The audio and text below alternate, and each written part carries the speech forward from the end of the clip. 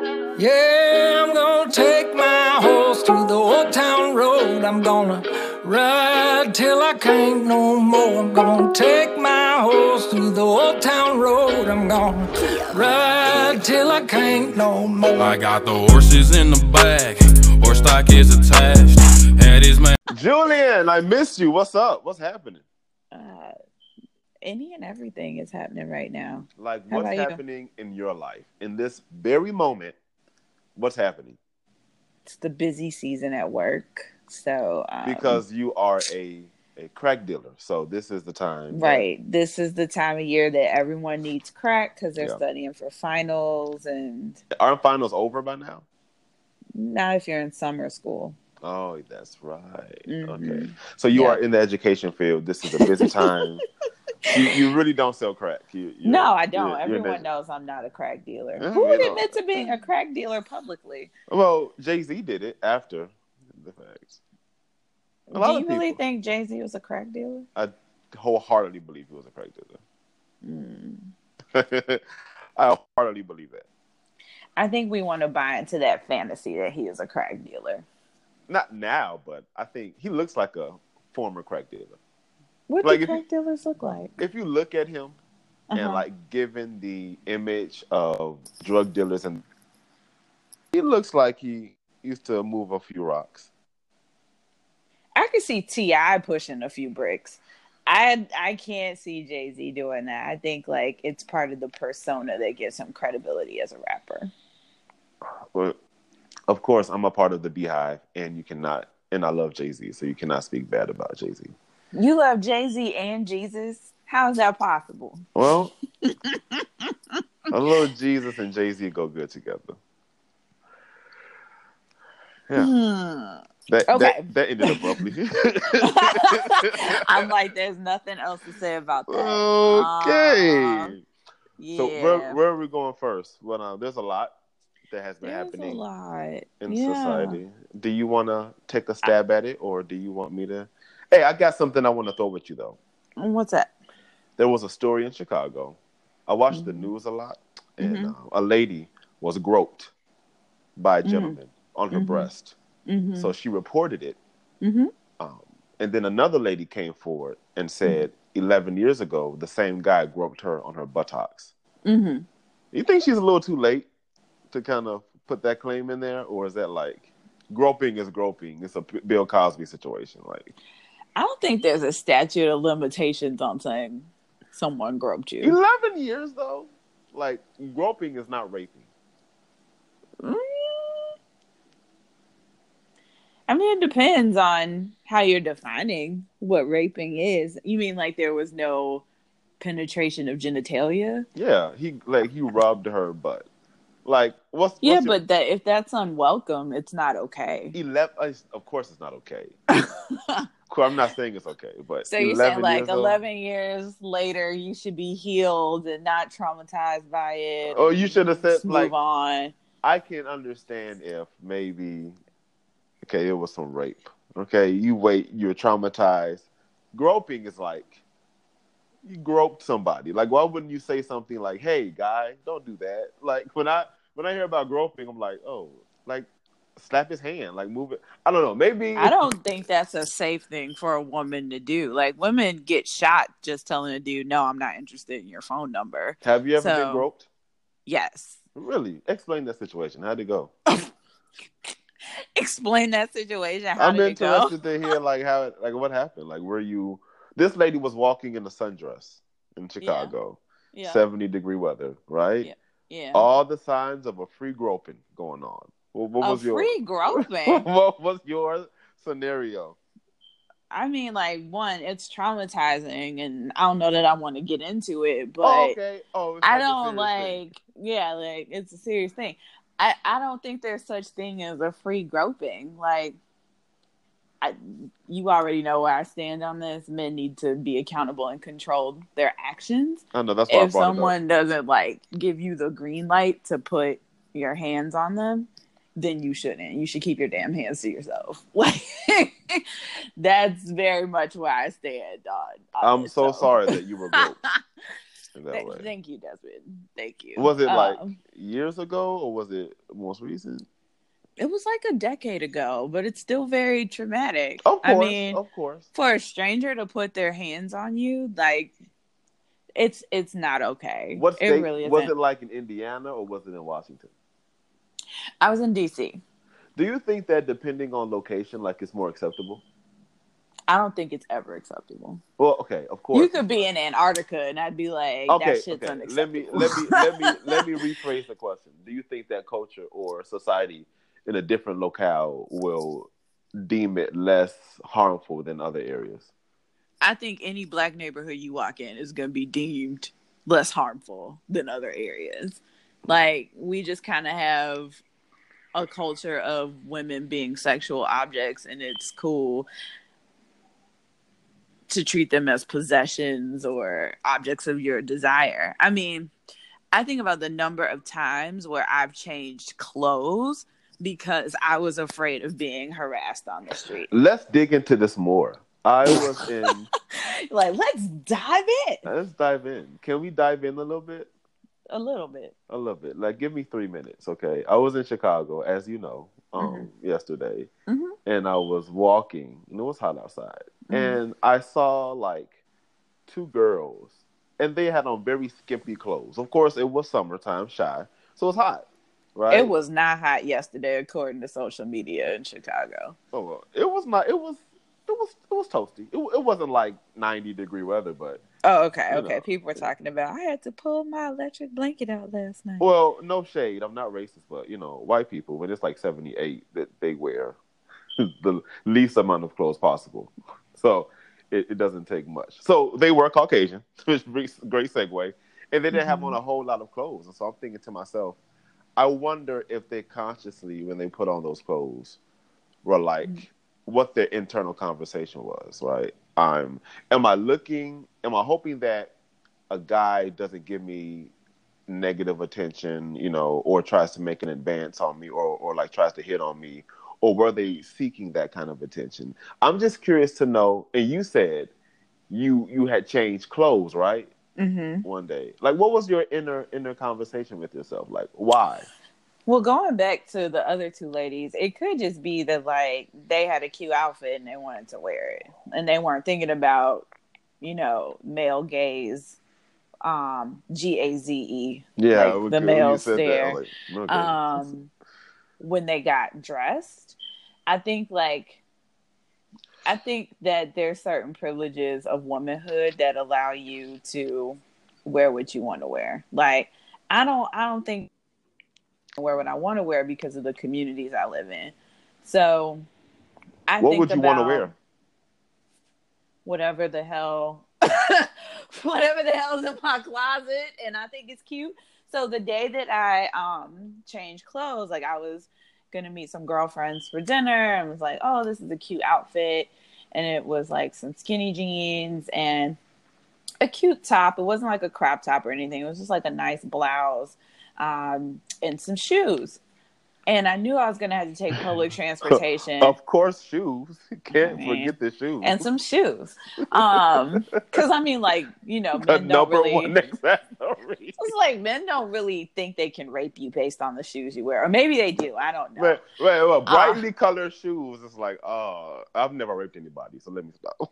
I'm like, you're telling on yourself, doesn't it? And so I thought to myself, like, girl, you're getting on public transportation and you're going to have to walk past a group of black men. Do you really want the comments and the inappropriate conversation that's going to come from you walking past them in this pair of skinny jeans? And the answer was no. Like, I just didn't want to fucking be bothered.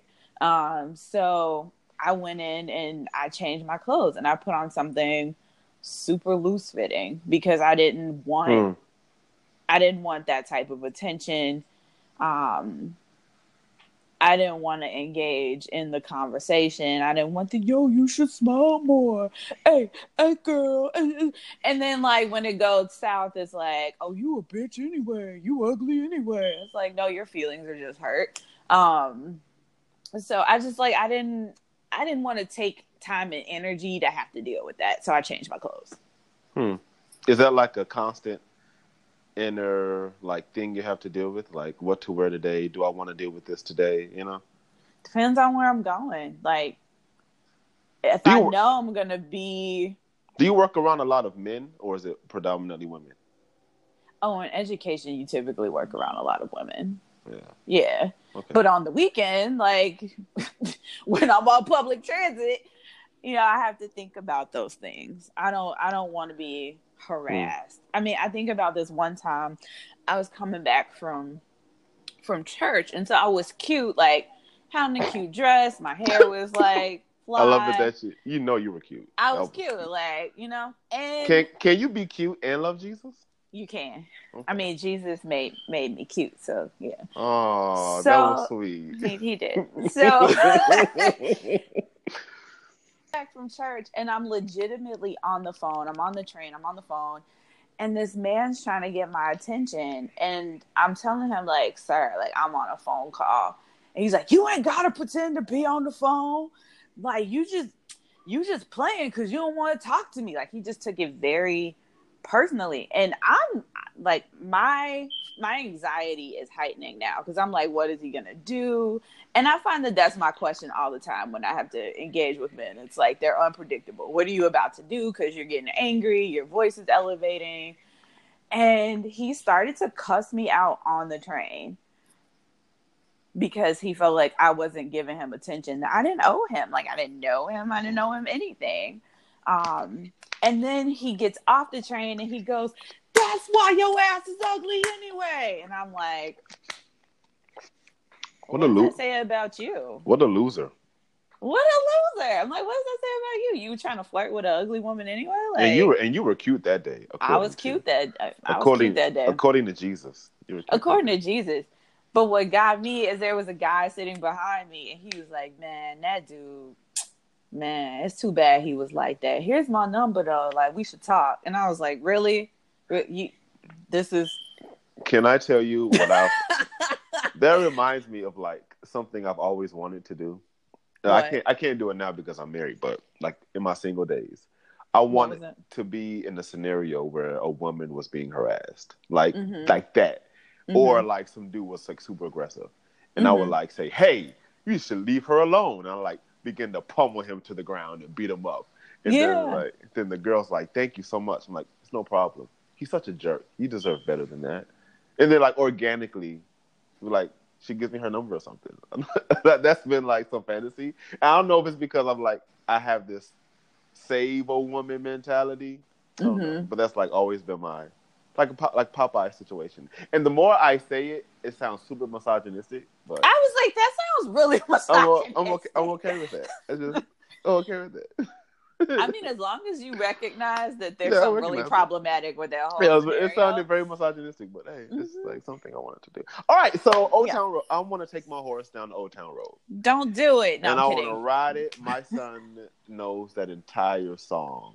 And so do classrooms full of other elementary school students. Lil Nas X. I love Lil Nas X. He's currently my Facebook profile photo. And it's a photo of him on a horse, and the horse is kind of rearing up. And I don't know if this is like green screen, digital technology. What's it called? CG technology? CGI, thank you. I don't know if it's CGI or if he got on a horse for the first time and was like, here we go. But I love what this photo represents, because to me it's like I'm shitting on my haters right now, and I love it. And he has quite a few haters for his song to be like at the top of the Billboard music charts right now. And there are two camps of haters. There are the black folks who are like, this dude is putting on a minstrel show. Like, this is not what black people do. He's out here shucking and jiving for white people. And then there's the camp of white folks who are like, black people have no place in country music and black folks can't be cowboys. And so both of those camps are super erroneous in their logic. And I find it entertaining that folks are arguing over Lil Nas X. His story's pretty. He was like broke. Broke. No jinx. No jinx. Broke. I was at a comedy set. I was doing some stand-up comedy, and the comic before me was a white guy. And he got up and he said, I don't know why people are so mad at Lil Nas X. And he was a white guy. He was like my white friends are mad at him for taking our culture. It's not their culture. Well, wait, what he said was, we do it to black people. He said, we do it to black people all the time. We can all day, all night, including country music. That was funny. I laughed extremely hard. I chuckled. But to your point, it's not their culture, right? It's not their culture. It's black culture. Yeah, the origins of cowboy and country really come from the African American community. Yes, absolutely. But it was made popular. Cowboys are black. It was made popular by the white culture, though. Europeans. Yeah, but that's everything. That was our first podcast. Pop music is now considered a white thing. I'm pretty sure rap and R&B will eventually be considered a white thing. Is this constant co-opting of culture, and for white people to be like, no, we own all the rights to country, that's foolish. The banjo, the fiddle, that was instrumentation from plantations. And when white folks got together to have a shindig in the South, guess who was playing the music?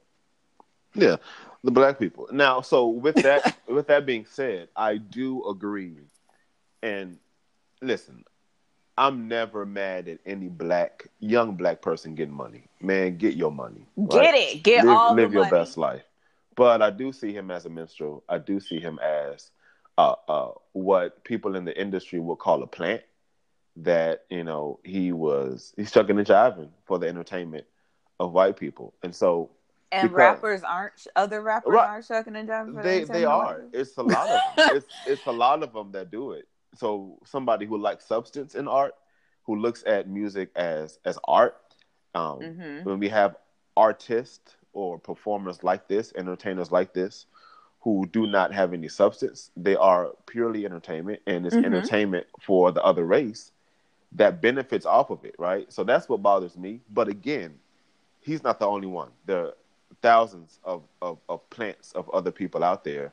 But young man, get your money, right? Because if it was me, I would do the same thing. I would argue that is most of the entertainment industry, though, right? I don't think that Lil Nas X is the epitome of that. I think any of the rappers talking about shooting and killing other black people, beating women, doing mischievous things, the mainstream hip hop industry right now is doing the exact same. There is no substance in their music at all. It's all the same. And it's a false narrative. It's a narrative that the entertainment industry wants to be true about black people. So they keep perpetuating it. So yeah, I don't think he's any different than anyone else. I love it. Let's dig into it. Can we dig into it? Get a shovel. Let's go. No, that was lame. I really wish you wouldn't have said that. Get a shovel. Get a shovel. Get a shovel. Let's go. So I think you're right. Right. The music, mainstream music. So if you look at all of the Lils out there, Lil Nas X, Lil Baby, Da Baby. I don't even know who Lil Baby is. There's so many. It may not even be a real person. It just sounds like a name. It sounds like it's right. But all of these artists are perpetuating this message and this false narrative and this music that idolizes women as objects, hoes, drugs, which this may not be the lifestyle that the people who are giving these lyrics out might be accustomed to, but it's what's most popular. So I DJ'd a girl's party. She turned 18 or 19. Sure. All of these young generation Xers or Zers, whatever alphabet letter they are, and there's Generation Z. They wanted to hear all of this music that I wasn't familiar with, but I had to kind of look it up so I could play the adequate artist. And it was crazy, the things that they were saying. Give us an example. There are these girls called City Girls. I've been seeing them trending lately on all the blogs. God, everything is the vagina popping and like it's wet and like the dude's gonna give it to him, and then like on the other side, artists like the baby are talking about lean and popping eggs and like drugs in the trunk. Man, and it's crazy how the substance. Like we're not old by any sense, but we remember the days of Baby Fat and Fat Farm, and we remember the days of Nas and like Common, like old Kanye, like the music. Kanye. The music had like a different type of structure and substance to it. Yeah, and I think that we're really lacking that today, and you can tell it's affecting and impacting our culture. I mean, my mom used to tell me. So first of all, I grew up in a household where I was not allowed to listen to secular music. I had to sneak and listen to it. I take that back. I could listen to secular music, but it was mostly like really old school music and calypso. So like Motown, soul, calypso, classical, jazz. Like those are things I could listen to growing up. And of course, like gospel. You're a gypsy. I just want to put that. I further think that you're a gypsy now, which is so cool. Why? Because who listens to calypso? Like who listens as a child? Yeah. I listened to calypso music. Like my favorite song as a like preschooler was Banana Boat. Like me and Harry Belafonte. Like that was my dude. Yeah, you're a gypsy. I met him actually. He's a very cool guy. Well, he's so awesome. Yeah. He's still my crush, even though he's like 500 years old. He looks so good. He does. Like, he's not. He does. Like, I'm like, okay, Zaddy. But anyway, wow. I zaddied Harry Belafonte. You zaddied Harry Belafonte. I zaddied him. Can we get that as a soundbite? And y'all can tell him too. I don't care. What were we talking about? See, I got so excited. He's gonna be like, well, what's a zaddy? He's gonna be all in Urban Dictionary. But no, so I wasn't allowed to listen to certain things growing up because my mom had this mantra of garbage in, garbage out, and she didn't want me to be a garbage human being.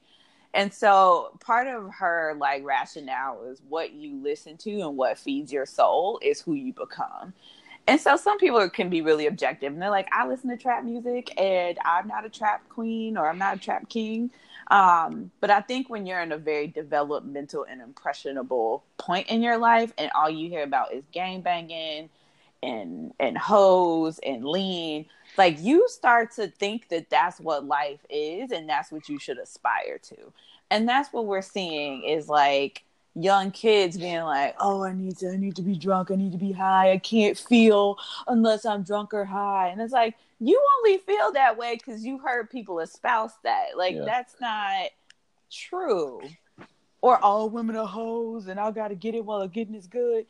There's been nothing in your life to inform that perspective other than this music that you listen to. That's good. Can we dig into it a little bit? I want to get a shirt that says, can we dig into it? Yeah, that should be like the swag for this podcast. Yes. Yeah. Can we dig into it? Get your Cool Kids t-shirt. And then yours will be, hey, Zaddy, with the picture of Harry Belafonte. Yes! I'm making a meme of that just for you, and I'm going to post it to the Facebook page. Hey, Zaddy. Hey, Zaddy. So this is why Jay-Z is my favorite rapper, because here we go. Jay-Z has shown an ability to progress and mature over the years. And so I look at when I first started listening to Jay-Z, when I first really was into rap, like got introduced to it and I became a fan, is when The Blueprint came out. And The Blueprint had songs like Ether on it, and The Blueprint 2 had Bonnie and Clyde, and Jay-Z was still riding the wave of Big Pimpin', Rockefeller, this kind of gangster persona. And as you look at the years, Magna Carta Holy Grail was more of an album about wealth and investing and art and almost a sense of what 444 was, but just it was a little earlier dated. And then 444, of course, talked about marriage and family and legacy and black wealth. And just to see his progress, to me, that's what true rap is. I think it should be a representation of where the artist currently is. You know what I'm saying? And those are the kind of artists that I can respect and that I listen to avidly because it's a good representation of where they are and where the culture is. And especially if you've grown up with it, it represents where you are, right? I think because I'm not that impressionable for 15, 16, 17-year-old kid I was back then. I'm a grown man now with a family. And so I relate to them a whole lot better than I could reasonable doubt. You know what I'm saying? If that makes sense. It does. How do you juxtapose that against Ape Shit?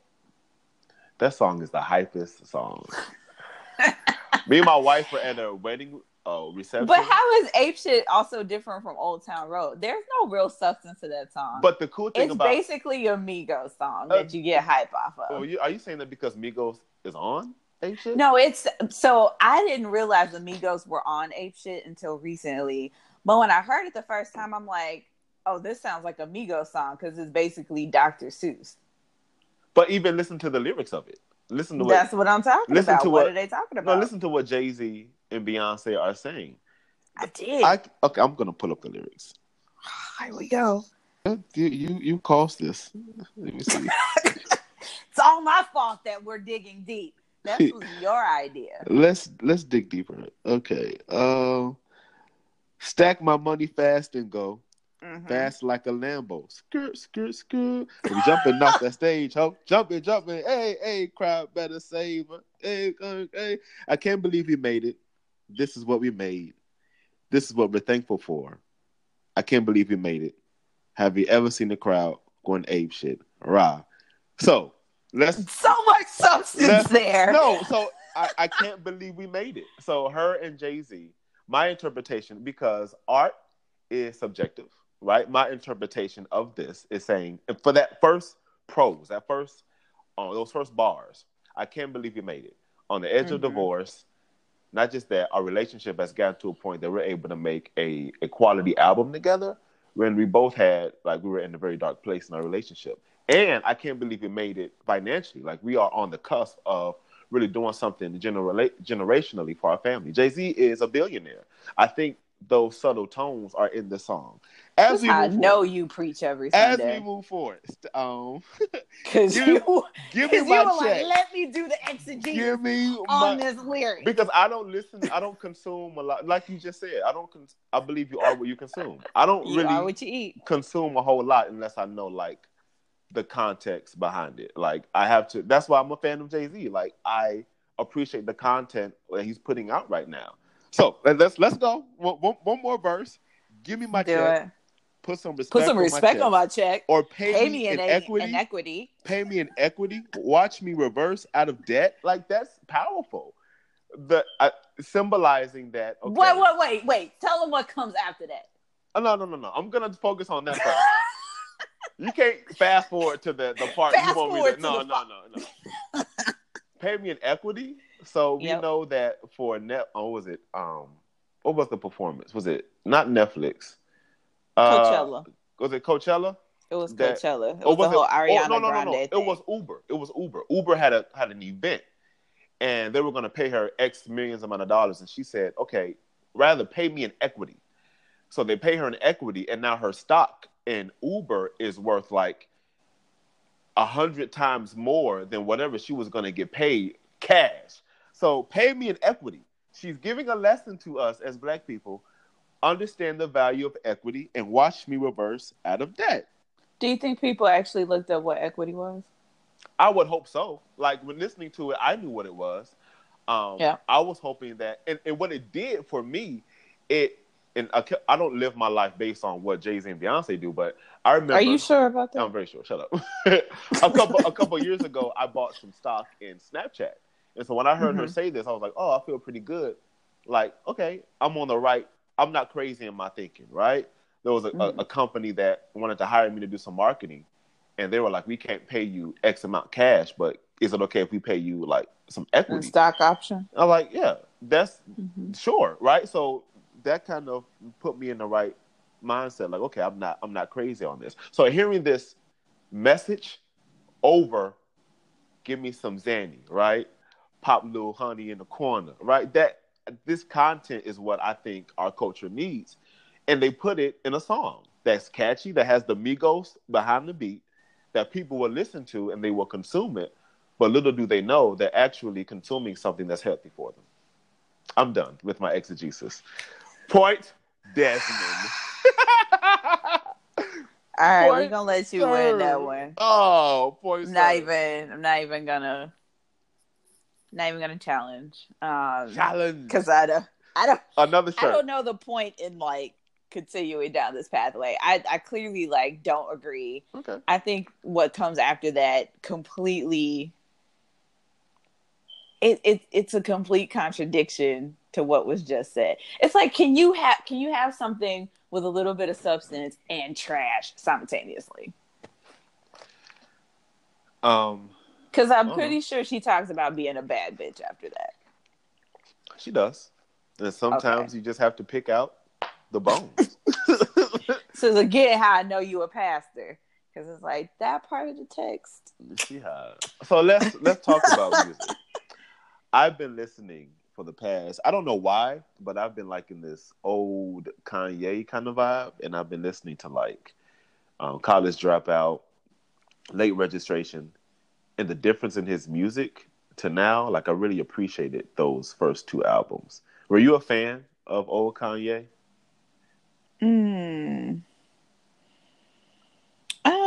Yeah, I was, but he didn't write his stuff. Rhymefest wrote all that music. Yeah, I know. He's not he's not my top 10. But still, the delivery and just the message of what he was saying. Yeah, I enjoyed it. I enjoyed it. What do you think happened to Kanye? Like what I think Kanye started writing his own music. When do you think he started writing it? When it became less conscious. Because I think that like after 808. So he and Rhymefest had a fallout shortly before. No, it was right after his mom died. I was actually at a talk where Rhymefest was delving into like the timeline of their friendship. Yeah, this was like in 2015. Oh, that's long. I was at an event on the west side of Chicago. Ooh, and fancy. Rhymefest was there on the west side. That is not fancy. The not west side is the antithesis of fancy for those of y'all who are not from the Chicago area. Well, Rhymefest was there, so you know. Well, yeah, it was a charity event. See, you know me. If I'm gonna go to a community organization's event, it's gonna be in the hood. Just be fancy. And Rhymefest is gonna be there. Take this fanciness. And you had to taking it. And you had to change clothes because you were on the west side of Chicago. You know, I had on my church skirt and a nice blouse. And your bonnet. Oh. And my bonnet.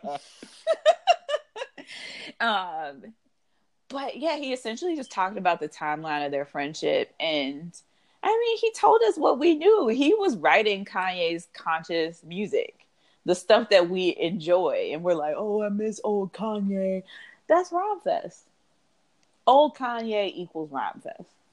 I think old Kanye equals Rhymefest, but also represents a place where his mind was. Because you have, as an artist, you have to want to deliver, right? Whatever the writer gives to you, you got to be in the place to be able to deliver that and to deliver it well. You know what I'm saying? That was going to be my next question. Like, do you actually have to be in that place? If your motivation is like, this is the message that could make me money right now.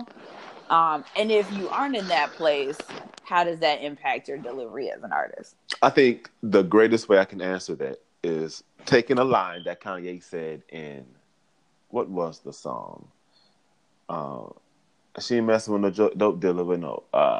Whatever that song is. When you get on. Oh, you talking about Gold Digger. Gold Digger.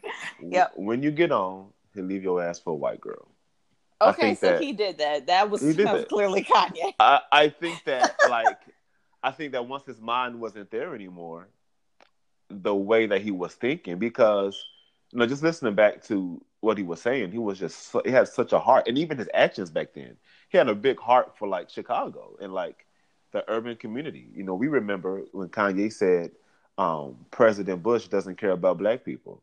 Right, and now he wears a MAGA hat. So. Right. So it's it's a difference, right? So I do think that your mind has to be in that place, because I think it would have been inauthentic if this Kanye, his mind now was delivering those same, like, it wouldn't. G. It just, it's like me trying to come across like as a gangster rapper. It just don't fit, B. I mean, it doesn't, but it could if you're a good enough actor. Ooh. Let's dig in. No, I don't want to dig into that. Like, we're not digging into that. I don't have anything to say on that. Like, we're not.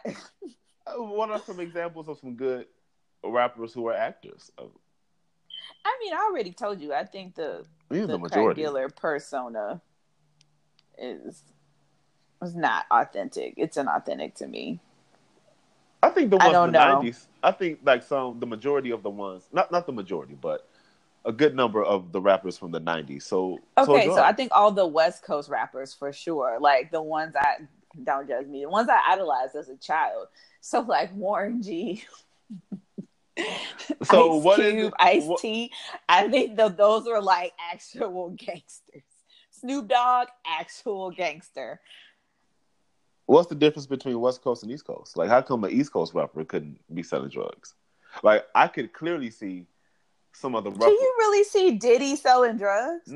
I can see Diddy doing drugs, but not selling drugs. But I could definitely see a Biggie Smalls selling drugs. I could definitely see. I could see Biggie selling drugs. I could see a Mobb Deep selling drugs. I could definitely see like half of the Wu-Tang Clan selling drugs. I could definitely see. I could see Busta Rhymes selling drugs.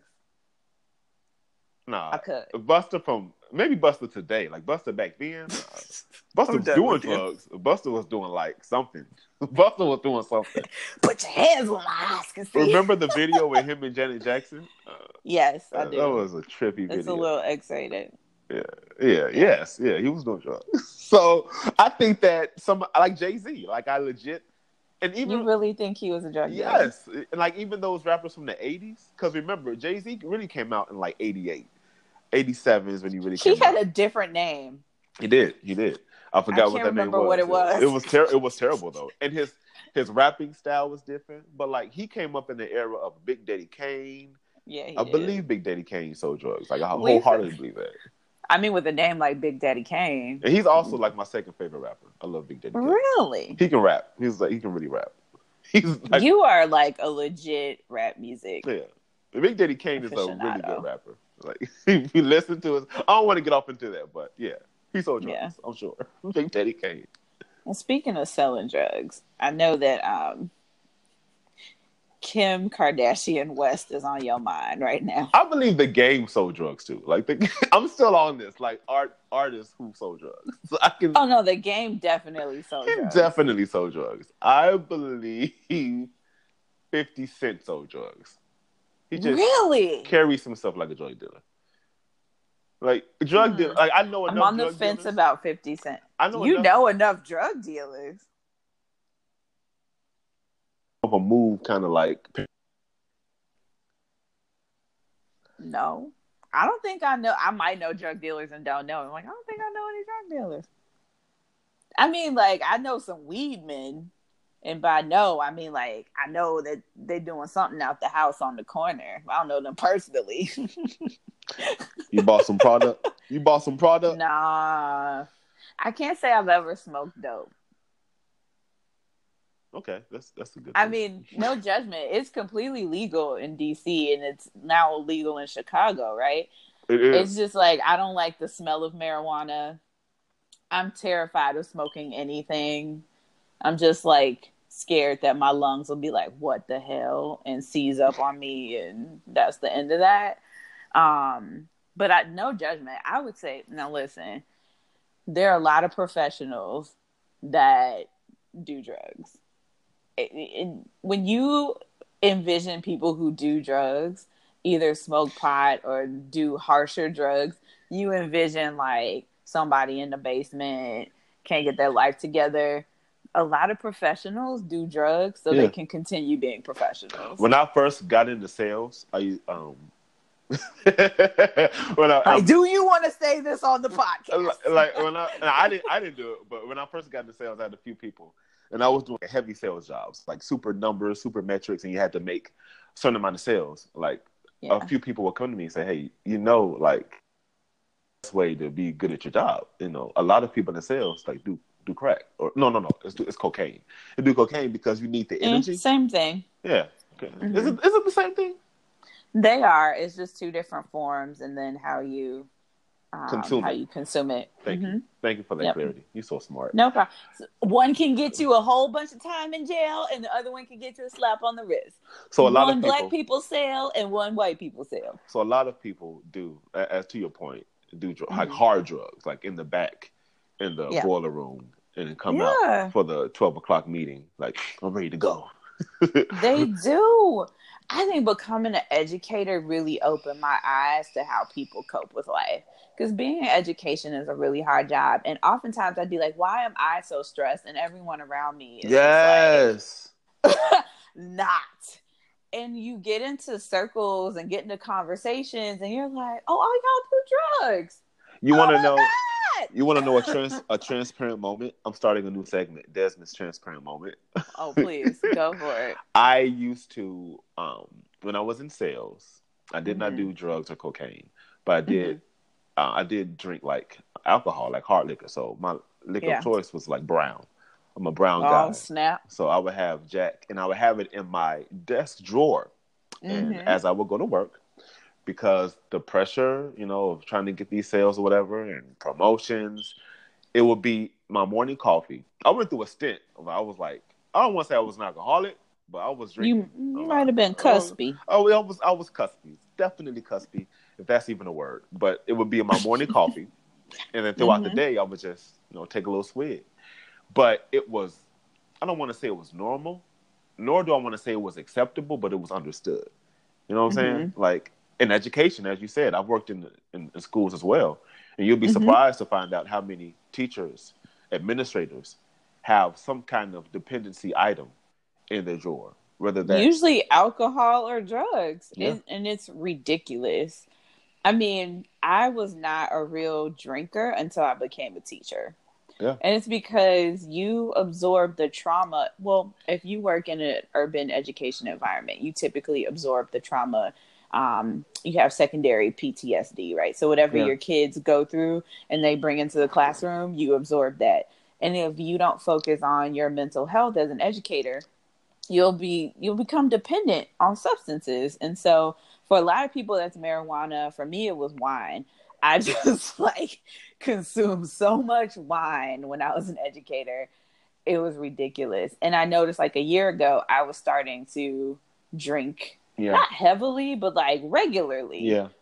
Whereas before it's oh, it's someone's birthday. Casual. I'm going to have a drink. Yeah. Right. Now it's I'm home from work. I'm getting ready to have a drink. Yeah. And you don't want to form a daily dependence on a substance. I think one thing I'm learning about myself is that how's the proper way to put it? I don't know if there's a word for this, but I need something to depend on, if that makes sense.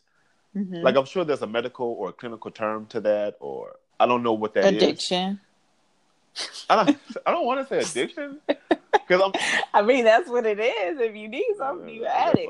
So if it wasn't alcohol, I guess that's all. You have an addictive personality. There we go. That's what I wanted to say. So if I do something, it can become addictive, and not even drugs or alcohol, but I've been drinking Pepsi lately, and I don't know why. I just had. I've seen all your social media posts about your obsession with Pepsi. It can become addictive, but yet on the flip side, when I was going to the gym, I was addicted to it, and it was like a ooh, thing. I wish I could get addicted to the gym. So it's That'd just be nice. The personality trait, but I think that's dangerous because, as I experienced with you, I wasn't just Of course, for people that don't know me personally, I drink.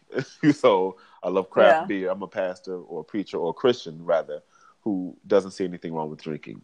But I can remember where it wasn't casual. I'm out with friends and I'm going to have a Jack and Coke.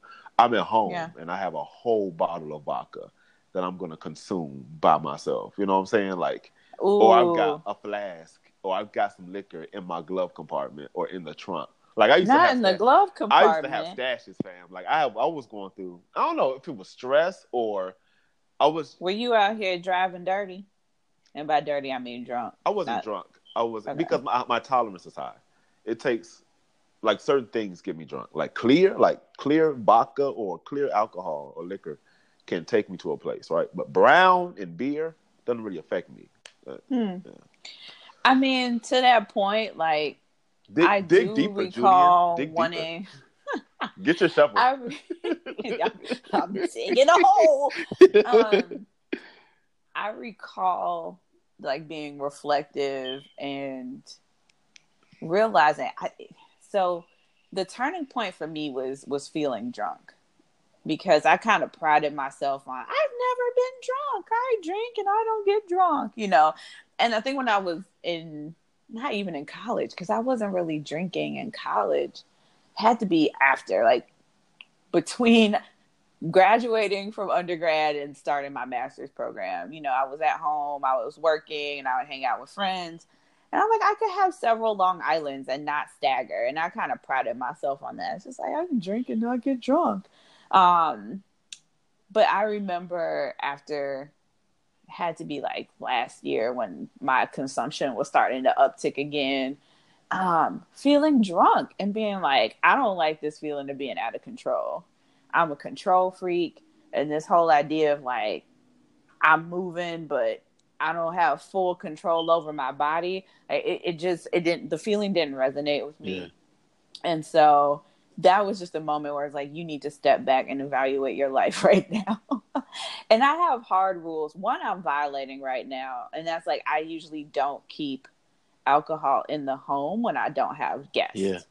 But for some reason last week I ordered some hard cider with my groceries, and I noticed like this whole week I'll come home and I'm like, oh, I should have a hard cider because it's in my refrigerator. Yeah. And that, you know, like that's not one of my core values. It's not how I operate in the world. But I think when you feel yourself slipping into those habits, it's pausing and saying like, what is happening in my life right now where I feel like this is what I need to be doing. My wife would get most upset because my mom I come from a family of drinkers. So everybody except my dad.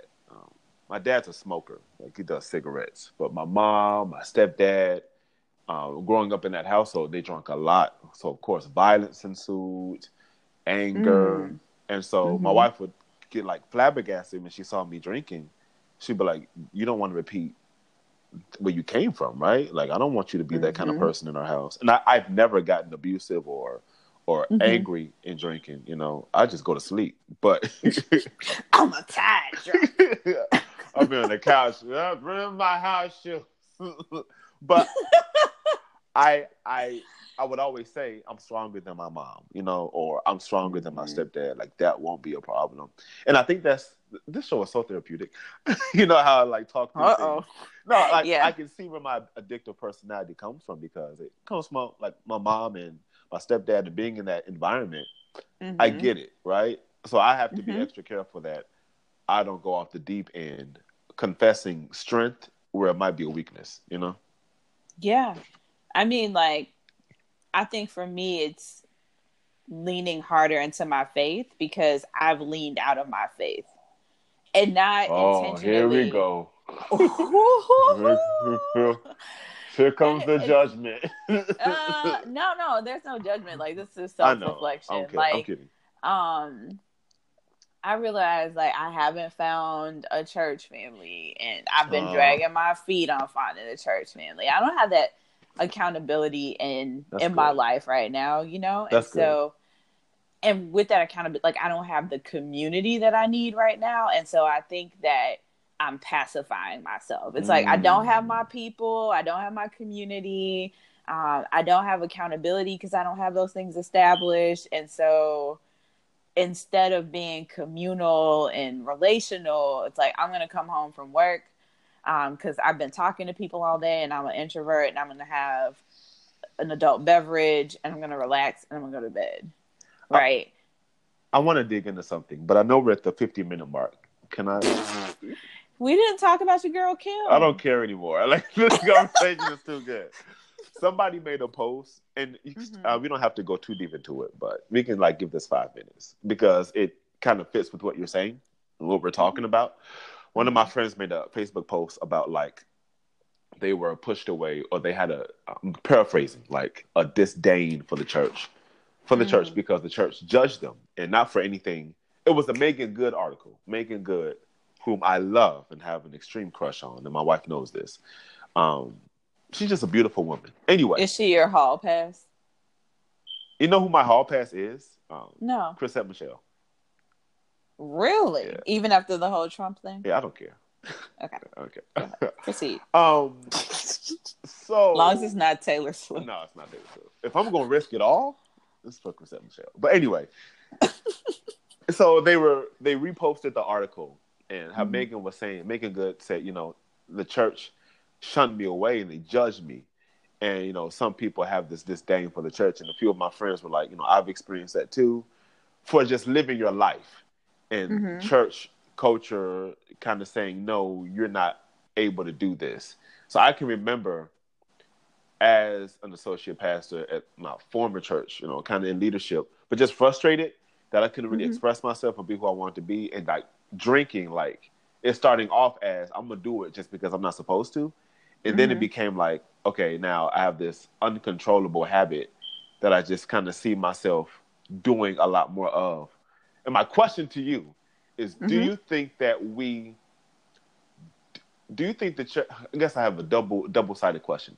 Do you think the church makes things like law, like we shouldn't do, that's really not the case? And do you think that we kind of like, we suppress what we can do, the kind of lives we can live, because church has said, you know, you can't do this? And then do you think that we lean, like you did with the wine, or I did with my alcohol, like lean into things more heavily just because we were told for so long, this is what we're not supposed to do? This is an excellent millennial question, right? Because I think millennials deal with this. Go, get your shovel. I want to hear your thoughts. Proceed. I'm getting a shovel and a pail for this one. Going to the well? Do you put like how you go to the beach and you put the dirt and the sand in the pit? See, shovel, I was thinking of like dirt, you know. Go ahead. Oh, yeah. So I think a couple things, right? It depends on your orientation to Christianity. Some people are very much driven by the law. I always call those the Old Testament Christians. It's just like, listen, here these 10 commandments. And then there are like a bunch of other laws that they overlook, like not eating shellfish and not mixing wool with other fabrics and not eating beef and cheese together. But that's neither here nor there. But like, there are these Christians who are like, it's very technical. It's a technical approach to their faith. Like, these are the laws. I need to abide by them. Boom. And then there are New Testament Christians who are like, Jesus paid it all. Saved by grace. I'm saved by grace. And so my orientation to the faith is like, I abide by both books of the Bible, where it's like, I do my best to uphold God's laws, but like, I also believe in love, and then I believe in grace. And so if for some reason I fall short, I have grace to cover that, right? But then there are other things I'm really dogmatic about, and I'm not proud of the things that I'm dogmatic about, but there are things that, like, in terms of personal discipline, that I'm just like, nope, the word says this. And I feel like Christians kind of pick and choose where they want to be dogmatic anyway. Yeah. So, like, I don't really feel guilt around that. I don't know that, at least for me, relying upon things outside of my faith to bring me joy or comfort has to do with them being taboo. I think it's more so like, this is something that's available and this is something that I like, and because I don't have the love and community that I need, like, this is the filler right now. And that's why I personally do things that I probably shouldn't. And for me, that's like being gluttonous or drunk. Are like, you drunk right now? I'm gonna have cookies. No, it's not even noon yet. Hey, it's noon somewhere. It's 12 o'clock somewhere. And like, I don't think there's anything wrong with drinking. Like, I don't think there is at all. And I don't think God thinks there's anything wrong with drinking. God said, don't be drunk. He didn't say you couldn't consume alcohol. And I think that more so speaks to discipline than to anything else. Yeah. It's just like, don't turn something else into a God. Well, then too, they drunk wine. Well, wine is actually good for your heart, and it's good for your digestive system. In moderation. In moderation. Right. But like, God wants us to be disciplined and not put other things above our relationship with God, right? That's good. And so I think if we're prioritizing our booze, not BOOS, but BOOZE over God, then God has a problem with that. So like, should I be, instead of reaching for a hard cider or a glass of wine, should I be like praying or studying the Word of God? Potentially. Could I do both? Absolutely. But why am I choosing to do one over the other? Yeah. I've actually had good study time with a bottle of wine next to me. Mm-hmm. Yeah. Pour some for Jesus. Pour some for yourself. A little liquor. That's good. That was very insightful. Thank you for sharing. That's just my opinion. Yeah, I think. Like, where do you stand on that? Because you brought it up, so I know you have some thoughts. Oh, on the thoughts about drinking?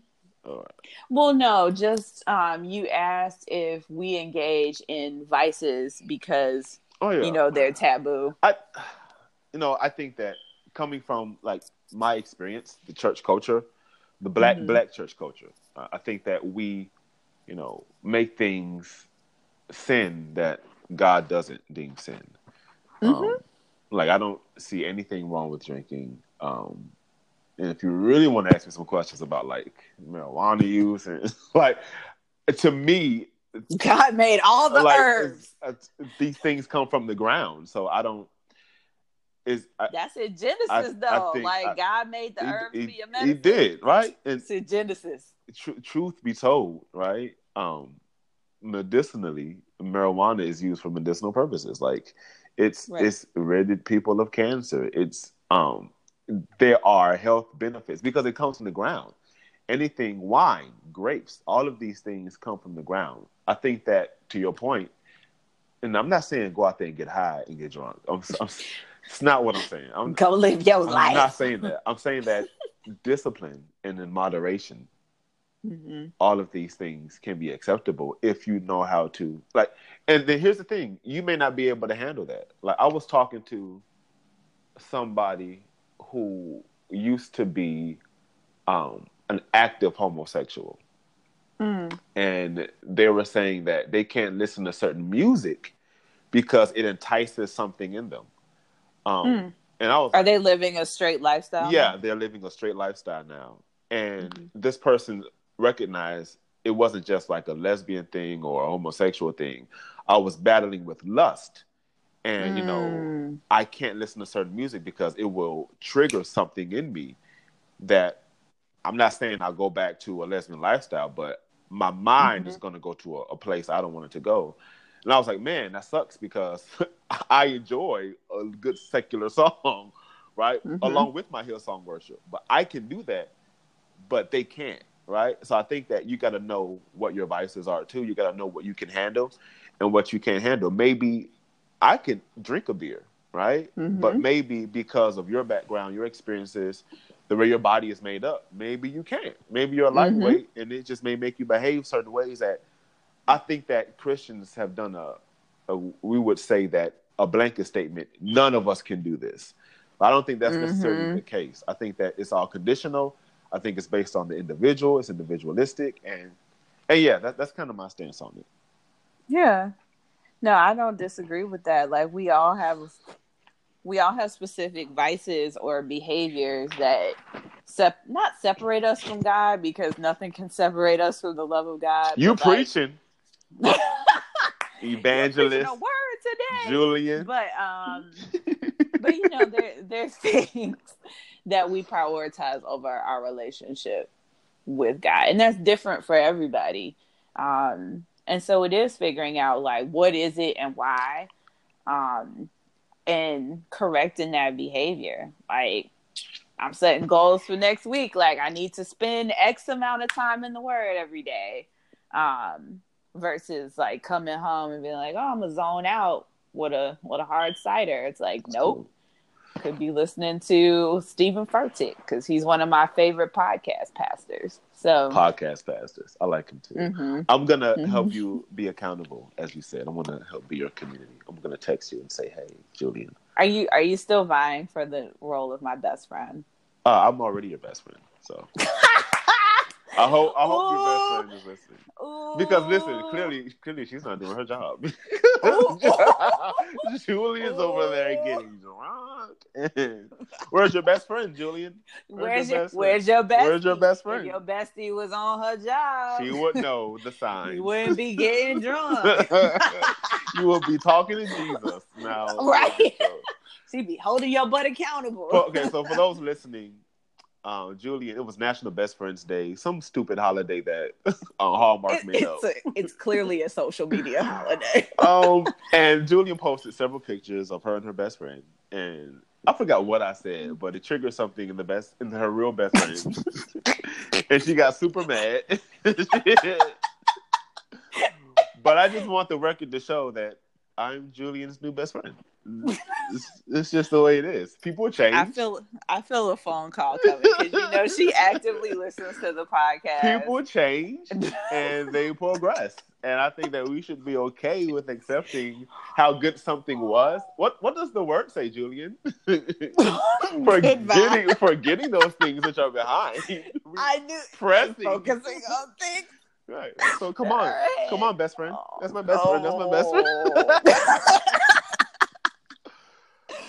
All right, good time. You're trying to get me in trouble. I'm just kidding. Okay. To her best friend, you're awesome.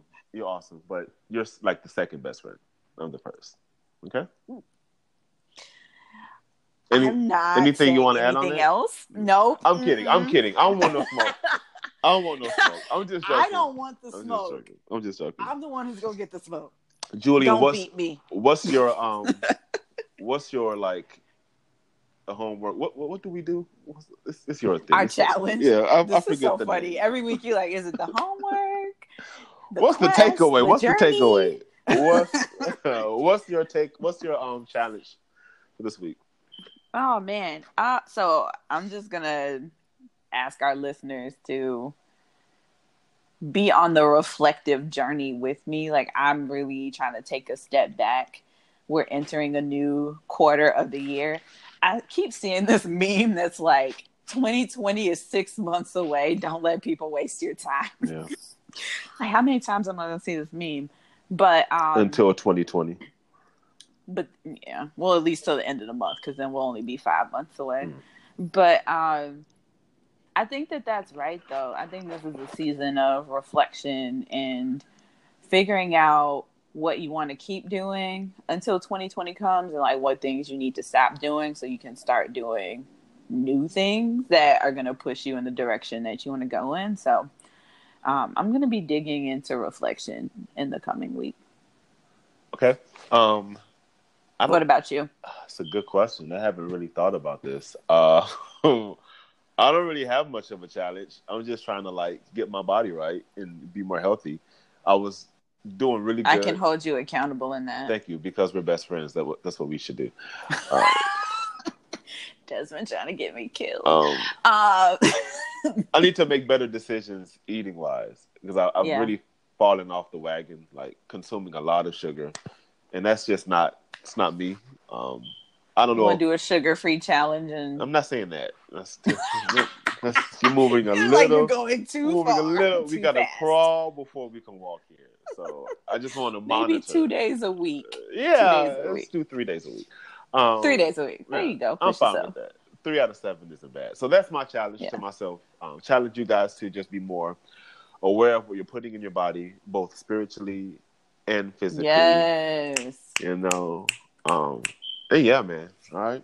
Listen, Follow us on social media and subscribe to the podcast. I love that you're listening.